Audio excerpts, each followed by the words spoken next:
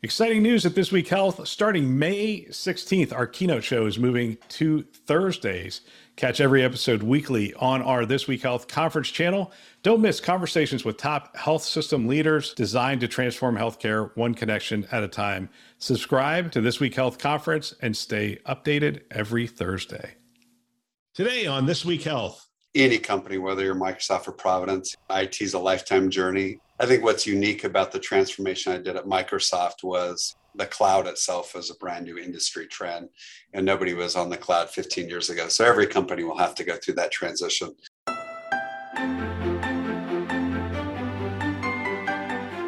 Thanks for joining us on This Week Health Keynote. My name is Bill Russell. I'm a former CIO for a 16-hospital system and creator of This Week Health, a channel dedicated to keeping health IT staff current and engaged. Special thanks to our keynote show sponsors, Sirius Healthcare, VMware, Transcarent, Press Ganey, Sempris, and Veritas for choosing to invest in our mission to develop the next generation of health leaders.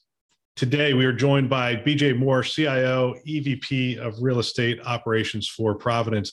BJ, welcome to the show. Thanks, Bill. Fantastic to be here. I'm not sure all those things were said in the right order, but I know that CIO, Real Estate Operations, and I know you're an EVP, so I don't know what order they go in. It sounded good to me, Bill, so I'll take it. I know, it's a long title. It's a kind of word salad. Yeah, well, we talked like in the first month of you joining Providence, and you came from Microsoft, and you were one of that group. And people go in two directions here. They either go, hey, you know what, we're going to bring somebody in from the outside, bring new ideas in from the outside, or they say, we're going to take a physician and move them into the role because they understand healthcare. I'm not saying which one's right or wrong. We have great people in both camps. Sure. We might come back to that later, but I have to start with the standard opening question, which is, tell us about Providence. One of the largest U.S. Catholic health systems in the United States, mostly here on the West Coast. We've got 52 hospitals, 1,000 clinics. We're in Alaska, Montana, Washington, Oregon, California, New Mexico, and Texas. We were at the epicenter of the pandemic. We actually received the first patient into our Everett Hospital January of 2020. So the pandemic, unfortunately, was front and center for us. And overall, I felt like we served our communities well through the pandemic. How many hospitals is it? Is it 60 or so? 52 hospitals. 52 hospitals. Have you visited all the hospitals? That's got to be difficult. I've probably visited 10 to 15. COVID kind of put a stop to a lot of that travel. That's right. An executive, especially a CIO that shows up to a hospital during a pandemic, not the most popular person. So I try to respect those folks and keep out of the hospitals during that critical time. But yeah, I've gotten out to see a diverse set. And I've seen a hospital in every one of our states, all 7 states. The interesting thing, when people think about Providence, they think big health system. But the reality is you cover rural and you cover urban. Obviously, you're in Alaska. You're a lot of parts of Oregon. You're in West Texas. You're in a lot of different types of markets. I want to come back to when we first met. You were coming in from Microsoft. You had modernized that environment at Microsoft. Again, people would probably find that funny to hear that you had to modernize that environment at Microsoft. But even tech giants end up with a lot of tech debt and a lot of misallocated investments over time, and it requires an architecture and a strategy to bring it forward. You were brought in, one of the things you were brought in to do was to modernize healthcare, to modernize Providence. Talk to us a little bit about that modernization journey. Yeah, so any company, whether you're Microsoft or Providence, IT is a lifetime journey. I think what's unique about the transformation I did at Microsoft was the cloud itself is a brand new industry trend, and nobody was on the cloud 15 years ago. So every company will have to go through that transition. So yeah, I completed that journey successfully at Microsoft. I joined Providence 3 years ago, and in that first interview, I had that stark realization. I think was where the first quote came out that we were about 15 or 20 years behind. That observation was at Providence, but as I've met with other CIOs, it's really a healthcare issue. So 3 years ago, we embarked on a journey to modernize. We had 3 strategic pillars around simplify, modernize, and innovate. we've really focused on those first two pillars. Simplify, we had 4,000 applications in our ecosystem. You just can't be modern and agile and create great caregiver and patient experiences with 4,000 applications. So we've massively reduced those. The Modernize was about moving to the cloud, and then innovates things like big data and machine learning and artificial intelligence. And we've dabbled there a bit, but you have to do the Simplify, Modernize first. What I'm really proud of is the progress we've made. So we went from 4 or 5 different versions of Epic.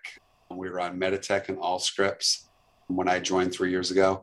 Happy to say, as of March, we've got our entire health system now on Epic, a single instance of Epic. So we consolidated the existing Epic instances and then got everybody off Allscripts and Meditech. So single instance of Epic. Moved everybody to Office 365 and Teams. That proved to be invaluable as we started working remote during the pandemic. The infrastructure, basic networking, wireless in our ministries, hospitals, clinics weren't up to date. And so we've been on a modernization journey there. In July, we're going to move from 10 to 12 different HR and ERP systems. We're going to move to Oracle Cloud. So we'll not only be on a single system, but we'll be on a modern cloud solution that'll be the foundation for us. So I think if I were to summarize it, Bill, we went from being 15 to 20 years behind to December of this year, basically a 3.5-year journey. We will, I think, be on par or frankly ahead of most Fortune 100 companies.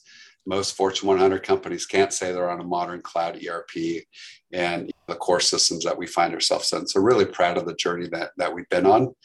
And then remember, 2 of those 3 years were during a pandemic. So to do that level of modernization in the middle of a pandemic, it just couldn't be more proud of the team. So simplify, modernize, innovate. I'll tell you the thing which you said there, which is most impressive to me, not that you're looking for my award here, but the getting onto a single instance of Epic, knowing what I know of Providence and St. Joe's and some of the other acquisitions prior to coming together with St. Joe's, that's not just a technical journey. That is a significant organizational transformation that has to occur to get on a single instance of Epic. So, I mean, kudos to the team for getting that done. I'm glad you went there, Bill. I mean, that allows us to go from really 52 individual hospitals that had their own processes and ways of running things to really allowing us to actually execute as a single health system, right? And you can only do that on a single EHR, single set of business processes.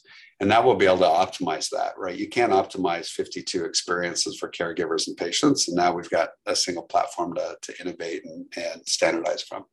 Yeah. And also to build off your data practices. You talked about innovate and starting to utilize those tools, the AI, machine learning, and other things. But the reality is, if you have all those different instances of the EHR, the data quality is going to be different. The interfaces to bring that data across, some of it's going to be discrete data, some of it's going to be, it depends on the EHR, how it was designed, when it was designed. Even our 5 instances of Epic, each implementation was so different. The data appeared to be different. So even trying to do analytics on our Epic instances was challenging. So yeah, there's been huge benefits getting to a single instance. I can't even imagine, to be honest with you. I mean, having done an EHR integration of 16 hospitals onto, we ended up with 3 instances. We couldn't even get onto 1 instance because each region was sort of saying, hey, we practice medicine different. And yours is a good case because you have rural and you have urban and you have academic as well. So you have a significant mix of types of organizations. That I would imagine that project took a lot of collaboration with the physicians, bringing them together. Absolutely. I'm not even sure how you did that during the pandemic, to be honest with you. Yeah, sometimes, something like that brings focus to the organization. And I don't want to say the pandemic was a good thing, but it did create a sense of urgency and clarity that maybe we wouldn't have had otherwise. So yeah, that helped. What keeps healthcare from moving forward? This is more of a generic question. What keeps healthcare from moving forward? I mean, I saw a quote from you where you were talking about dual factor authentication. That's what it was. And you're saying, hey, we do this in every other industry, but the minute you bring it forward in healthcare, everyone looks at you like, oh, don't do that. That's going to ruin clinician satisfaction, those kind of things. Yeah. And we've all heard it. What keeps us from moving forward? What keeps us from accepting the amount of tech debt that we all accept? Off the top of my head, I can think of three things. One, it's technical. As much as we've modernized, we still have 25, 30-year-old technology that's in our ministries and hospitals, and trying to modernize when you've got, that level of technical debt is difficult. Healthcare complexity itself is just off the charts. You think about something like a hospital bill. I use the analogy, I just spoke at a conference in Austin, and I used the analogy of a hotel bill, right? If hospitals were running hotels, when you checked into your hotel, it would be, well, can't tell you how much a room is going to cost. It's anywhere between $50,000 and $5,000. Depends on how many beds you use, how many towels you use. We'll bill you at the end, and you would get this 10-page bill. All right, Bill, you use 3 bath towels, you use 2 washcloths, you use the shampoo, but you didn't use the conditioner, and your bill is $580. That's what we do in healthcare. So the level of complexity keeps us from modernizing. And then doctors and nurses, clinics, hospitals all worked independently. And so there was independent variation by design worked in the system. So now that you're trying to do things at scale, so you take the complexity and then you take kind of the localization that happened. I would say it's those three things that really create the barriers of kind of modernizing and simplifying healthcare. All right, we'll get back to our show in just a minute. I want to tell you about the podcast that I am the most excited about right now, that I am listening to as often as I possibly can. And that is the town hall show that we launched on the community channel, This Week Health Community, and it airs on Tuesdays and Thursdays. What I've done is I have essentially recruited these great hosts who are coming in, and they are tapping people in their networks and having conversations with them about the things that are frontline kind of stuff. So it's technical deep dives, it's hot button issues, it's tactical challenges, it's all the stuff that is happening right there where you live on a daily basis. We have some great hosts on this show. We have Charles Boise, who's a data scientist, Craig Richardville, Lee Milligan, Reed Steffen, who are all CIOs. We have Jake Lancaster, Brett Oliver, who are CMIOs. We have Mark Weissman, who is a former CMIO and host of the CMIO podcast, and now a CIO at Tidal Health. And we also have the incomparable Sue Shade, who is fantastic. And I'm really excited about the fact that she's tapping into her network and having some great conversations as well. I'd love for you to tune into these episodes. I am learning a ton myself.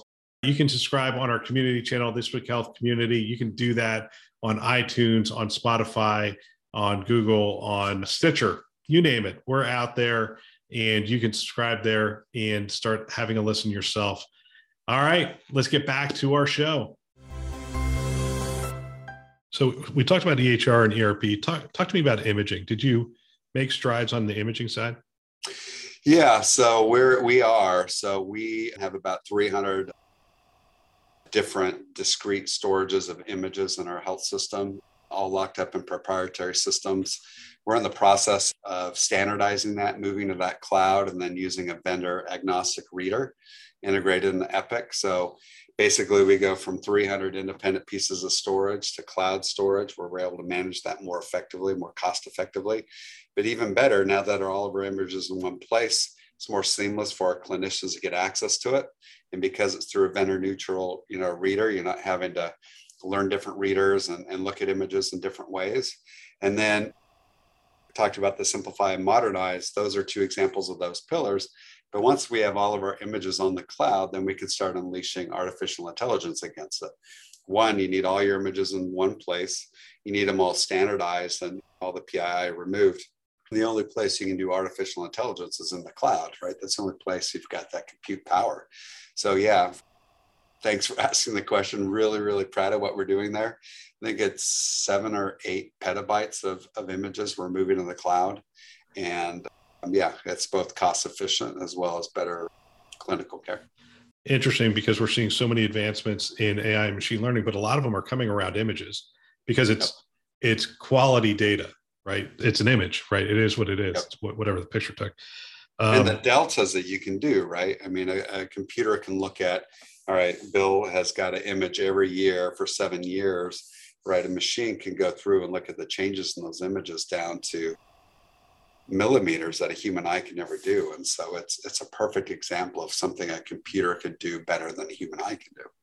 Now, does it replace clinicians? Absolutely not. But does it aid them with tools? Absolutely. Are there different strategies that so with Epic, you were like, hey, we're getting on one instance. I know with imaging, I mean, you have lab cardiology, you have radiology, you have all these different kinds of systems.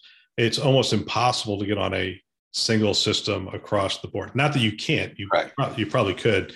It sounds to me like you're just saying, all right, in some cases we're going to leave those out there, but we are going to bring all the images in. Was that a strategic move? I mean, there's multiple ways to standardize. We could standardize on a single imaging vendor and standardize that way. It would be hundreds of millions of dollars to replace all those devices, if not $1 billion to replace those devices. So yeah, we looked at it a different way and said, okay, can we standardize the images themselves and store them in a vendor neutral way? And that was the approach. So we'll end up with standardization, but without replacing the machines or devices that sit in the clinics and the hospitals.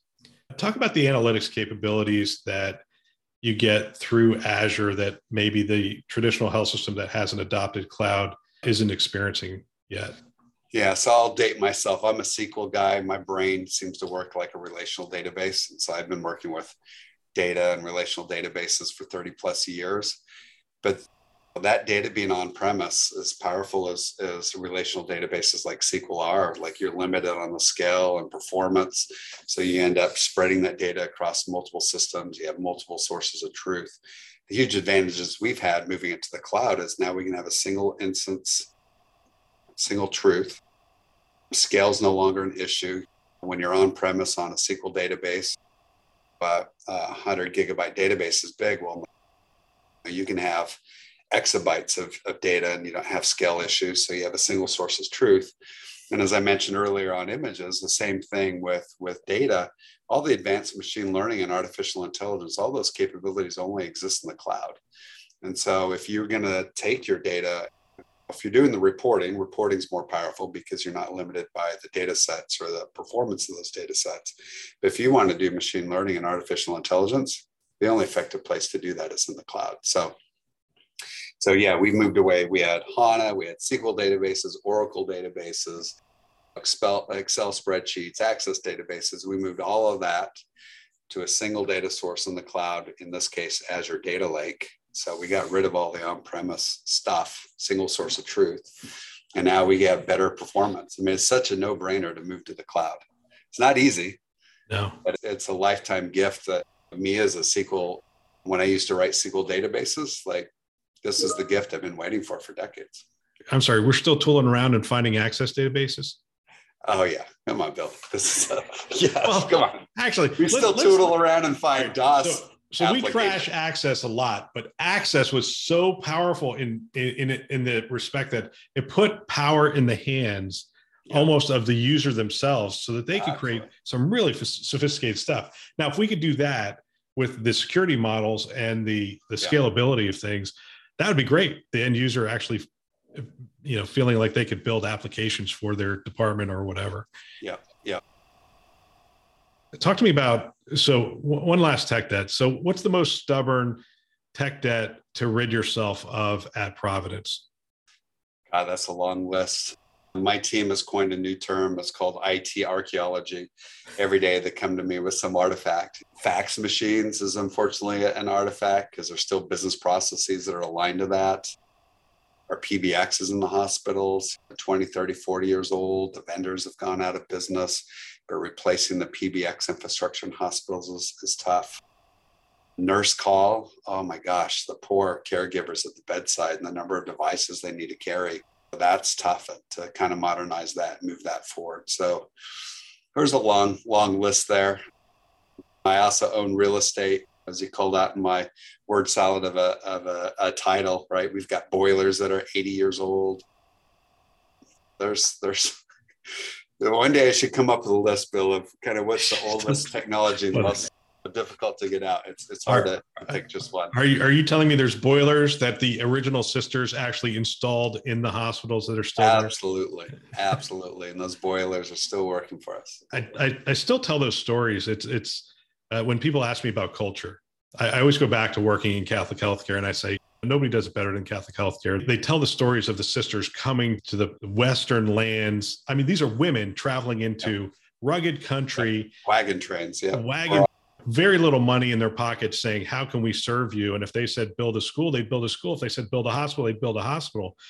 And today people are like, oh, Catholic healthcare, look how big it is, and Mammoth and stuff. That's not how it started. And the other thing about it is they tell those stories so well that it permeates the culture. You don't have to be there long before you're like, hey, I'm proud to be part of a women-founded organization that has lasted this long, that has had this much success and this much impact on the community. And it's big, but it's big because, I mean, in our case, it's 170 years of investment, right? How many other industries have 170 years of capital investment to build up what's kind of the foundation of their ministries, which is the case for Providence and I assume other Catholic health systems. Yeah. But that's why we're talking about tech debt. It's 170-year old business. And, but a gift and some kinds of punishment. Is your team back in the office yet, or have you adopted a new work model? Yeah, so we opened up a couple of weeks ago. We opened up a couple times, but we believe we've opened back up permanently a couple of weeks ago. Yeah, we fully embrace the hybrid work model. It's been good for us. Right. I would say before the pandemic, Providence was 100% coming to work, absolutely zero remote work, didn't have that muscle built whatsoever. 2 years of the pandemic, we probably overbuilt the muscle of working remote and working over Teams and other collaborative platforms. And now that things are open back up, we're getting back into that collaborative hybrid work environment. We'll never go back to the way it was before, but we also won't be 100% virtual. I think the sweet spot somewhere in between. So Office, Teams and whatnot, is that your primary platform for making that all work? Do you have different project management platforms and that kind of stuff that all went digital? We really went for standardization. And so for us, standardization on the productivity tools is Microsoft. We didn't go a best of breed approach. We're not going to differentiate ourselves from other health systems based upon the best of breed of a project management software.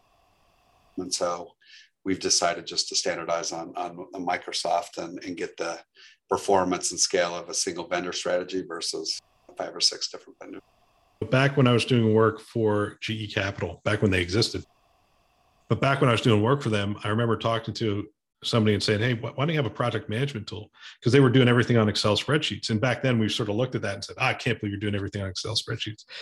He said, hey, Bill, if I gave you an Excel spreadsheet with the project management, the tasks and all that stuff on it, would you be able to change the cell? Would I have to train you on how to change the cell? I'm like, no.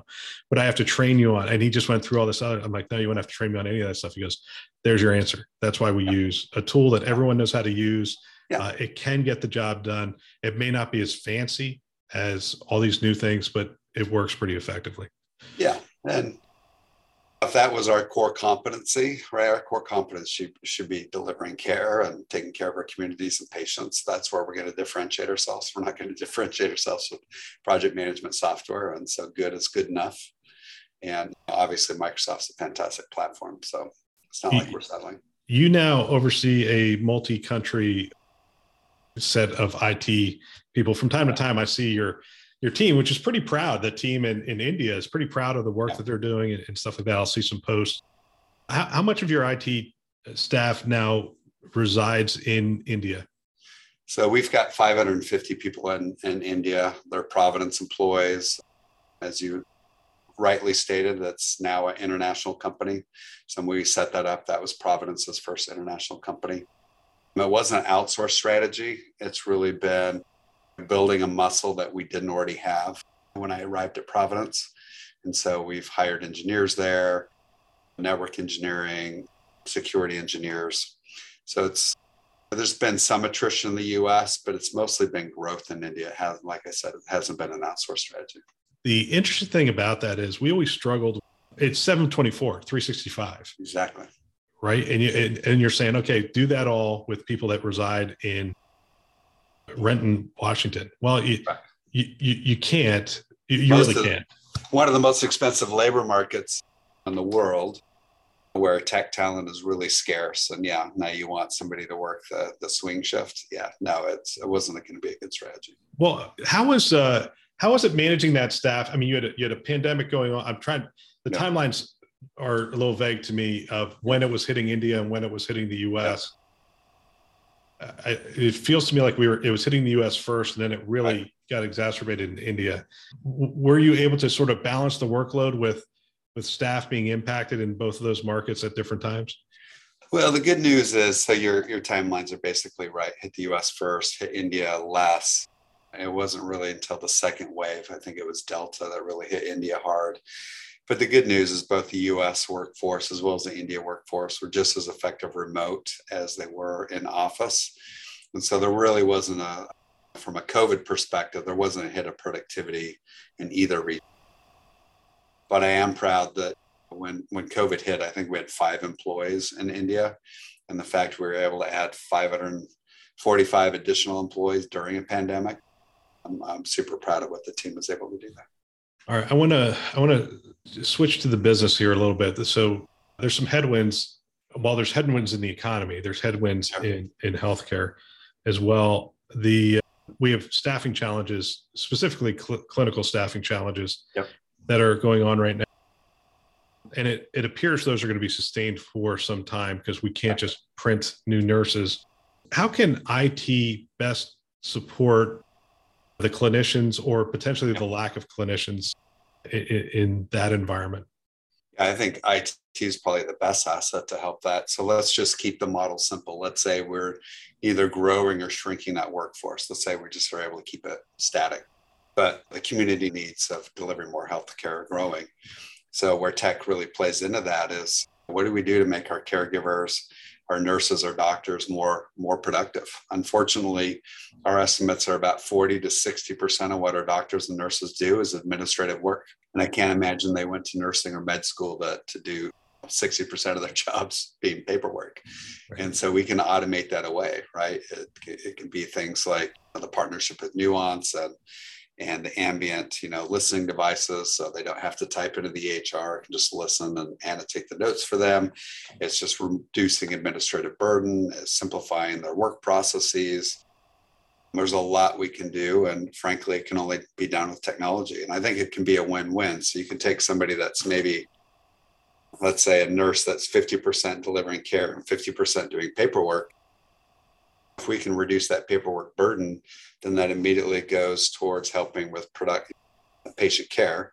So if you go from 50% to 40%, you just improve their productivity by 20%. Could you go out and hire 20% more nurses? No. But could you make a nurse 20% more productive? Absolutely, by reducing the administrative burden.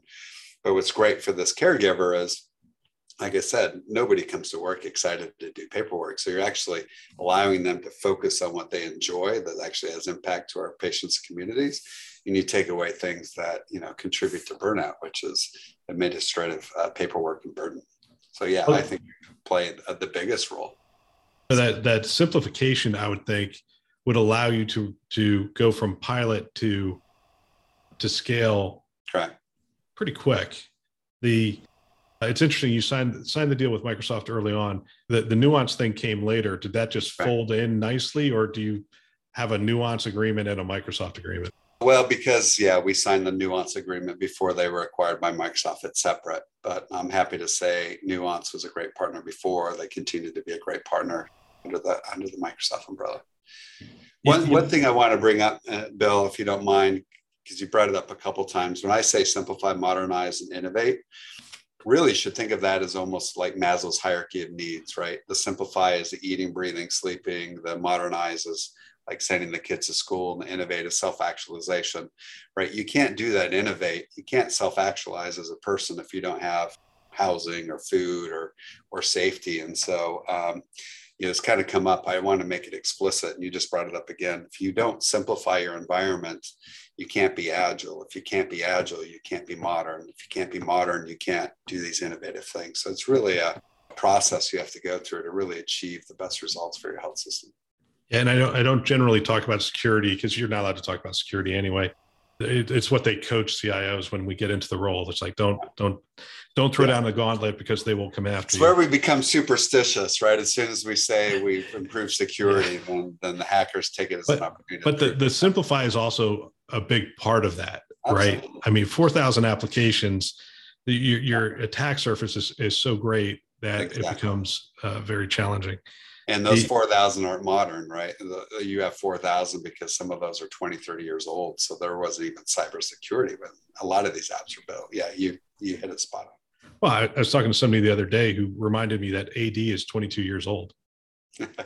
Active Directory is 22 years old, which is a testament to the developers that put that together. That's an amazing technology to last for 22 years. On the flip side, it's 22 years old. I mean, it's kind of... Well, as you said it, though, I'm thinking, well, I've got apps that are older than 22. What did they do for identity? How do I secure those? Like AD may have issues, but imagine pre. One security question I think I will ask is about cyber liability insurance. Yeah, you may or may not like this, but you've become sort of a statesman for health IT CIOs because you run one of the largest ones out there. Yep. A lot of CIOs are struggling with this. I mean, the costs have gone up pretty significantly to the point where they're looking at it going, I'm not sure there's no sustainable way to keep paying for that cyber liability. Are you sort of looking at the same thing, that the liability insurance is getting harder to, I'm not going to say harder to justify, that's the wrong words, but just harder to swallow each time you get the bill?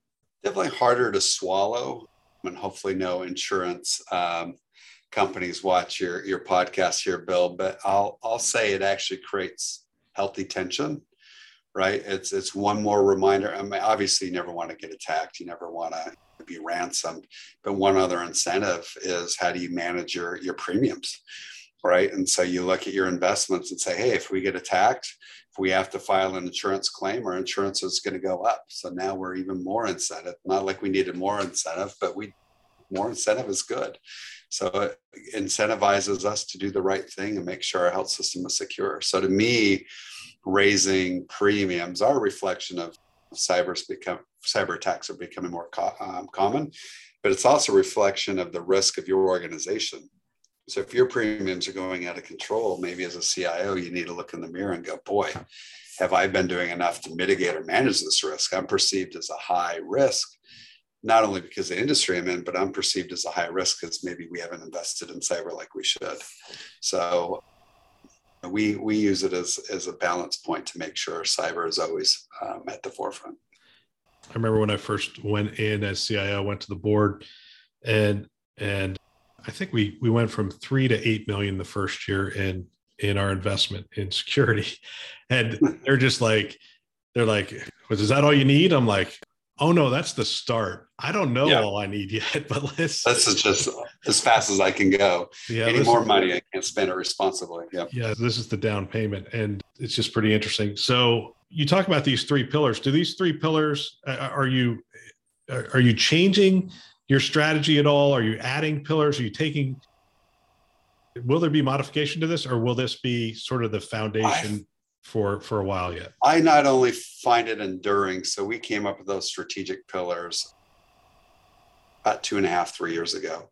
Not only they remain static, but the other businesses at Providence have adopted them, right? You can take that and apply it to our insurance business. You can apply it to running a hospital. Like, these are really enduring strategic pillars. So if you're a chief executive running a hospital, what are you doing to simplify your processes or simplify your operations? What are you doing to modernize, right? And that really sets you up for innovate. So it's not only enduring for IS, I'm finding my peers using it as well.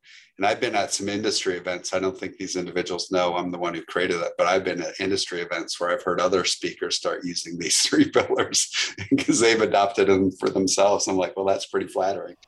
It's becoming pretty ubiquitous in the industry. real estate operations. I'm going to go here.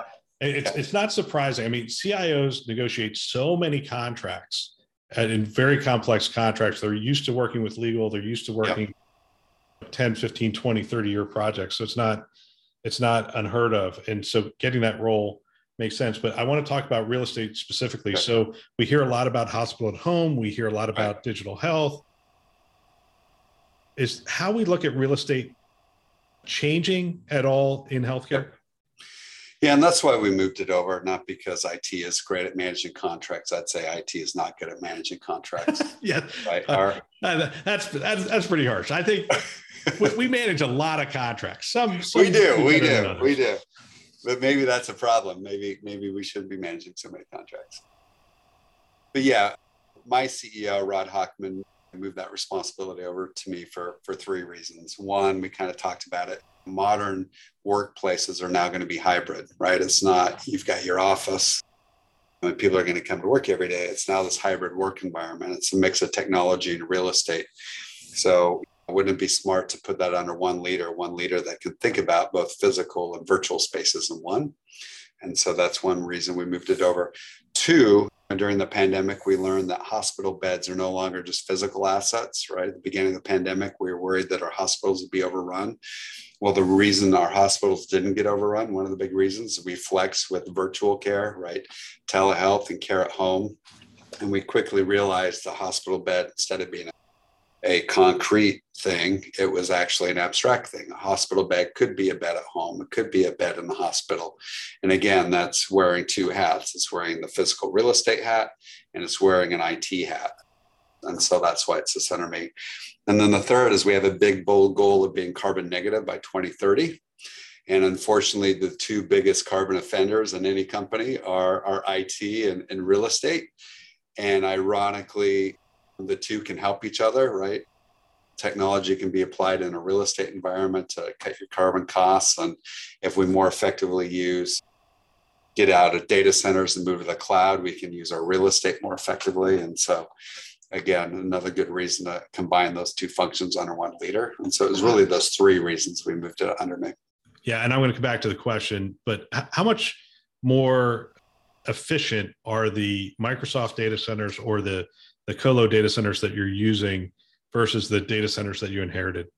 I can't put a number on it other than to say efficiently run a data center is just not good, right? We put our data centers in hospitals. It's probably the most in the United States. It's the last place you'd want to put a data center.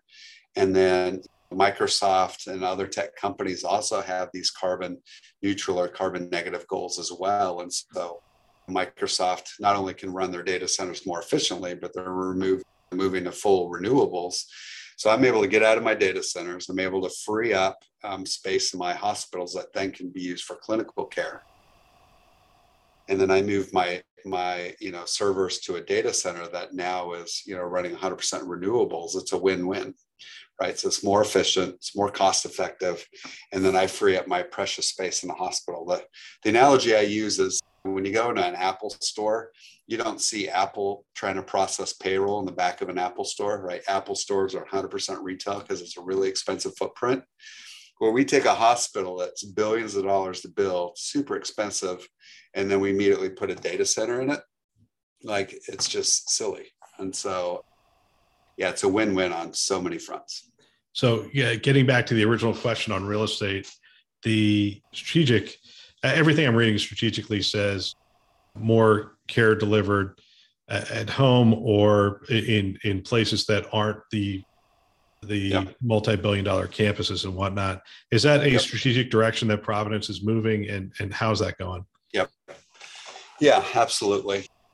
So let me give you some numbers. Before COVID, we were doing 10 telehealth visits a day. During COVID, we were doing 10,000. Before COVID, we weren't treating patients at home. During COVID, we treated 30,000 patients at home. So it's absolutely part of our strategy. I'm not going to make a bold proclamation here, but just think of a world where we have 52 hospitals and 20 years from now, we still have 52 hospitals. We don't build any new hospitals. And the only way you can do that to serve a growing community is to make your existing hospital space more efficient. So that's my data center example. Get clinical things out of a hospital, free that up for clinical care, add beds. And then the other place to flex is that remote care. So yeah, remote care is absolutely front and center for us as far as the strategy. And it's what's best for patients and communities, right? If you had COVID and could be taken care of effectively at home, that was a much better place to be than in a hospital setting. Let me talk about communication and story. I'll probably close on this, but a couple of times now you said, let me give you an analogy. So Maslow's hierarchy. Let me give you this. This is the role of CIO really is one of communicating, in some cases, complex concepts, making them something that people can put their arms around. How much time do you spend on the story and on the communication? Even this simplify, modernize, innovate is it's something that, heck, I mean, you've said it to me 3 times, and I can now probably say it for the rest of my life because it's just such a simple framework for people to get their arms around. How much time do you spend as a leader thinking, all right, how am I going to communicate this? How do I get this to stick? I'm guessing I'd say 15% of my time, but you really hit it on the head, right? You've got these complex concepts. How do you deliver that to the board, executive management, your caregivers, your employees? Stories are a great way to deliver that. These pithy sayings, like simplify, modernize, and innovate. It's key, right? My role as a CIO, unfortunately, I'd love to actually do programming and real work, but I don't get to do that stuff anymore. So my value as a CIO is to be strategic, right? Create a strategic direction, create a strategic framework, communicate these ideas, get, stakeholder buy-in. And that really only can be done with this level of complexity with storytelling. So that the team won't stand up a SQL server for you to play with or to do anything with? No, but I used to love those days. My gosh, I loved having a SQL server underneath my desk and playing with it. But yeah, those days are behind me, unfortunately. Well, fantastic. BJ, always fantastic to catch up with you. And I really appreciate you sharing your experience and wisdom with the community. Thanks again for doing that. Yeah, thank you, Bill. Appreciate it. What a great discussion. If you know of someone that might benefit from a channel like this, from these kinds of discussions, go ahead and forward them a note. I know if I were a CIO today, I would have every one of my team members listening to a show like this one. It's conference level value every week. They can subscribe on our website, thisweekhealth.com, or wherever you listen to podcasts, Apple, Google, Overcast, everywhere. Go ahead, subscribe today. Send a note to someone and have them subscribe as well. We want to thank our keynote sponsors who are investing in our mission to develop the next generation of health leaders. Those are Sirius Healthcare, VMware, Transcarent, Press Ganey, Sempris, and Veritas. Thanks for listening. That's all for now.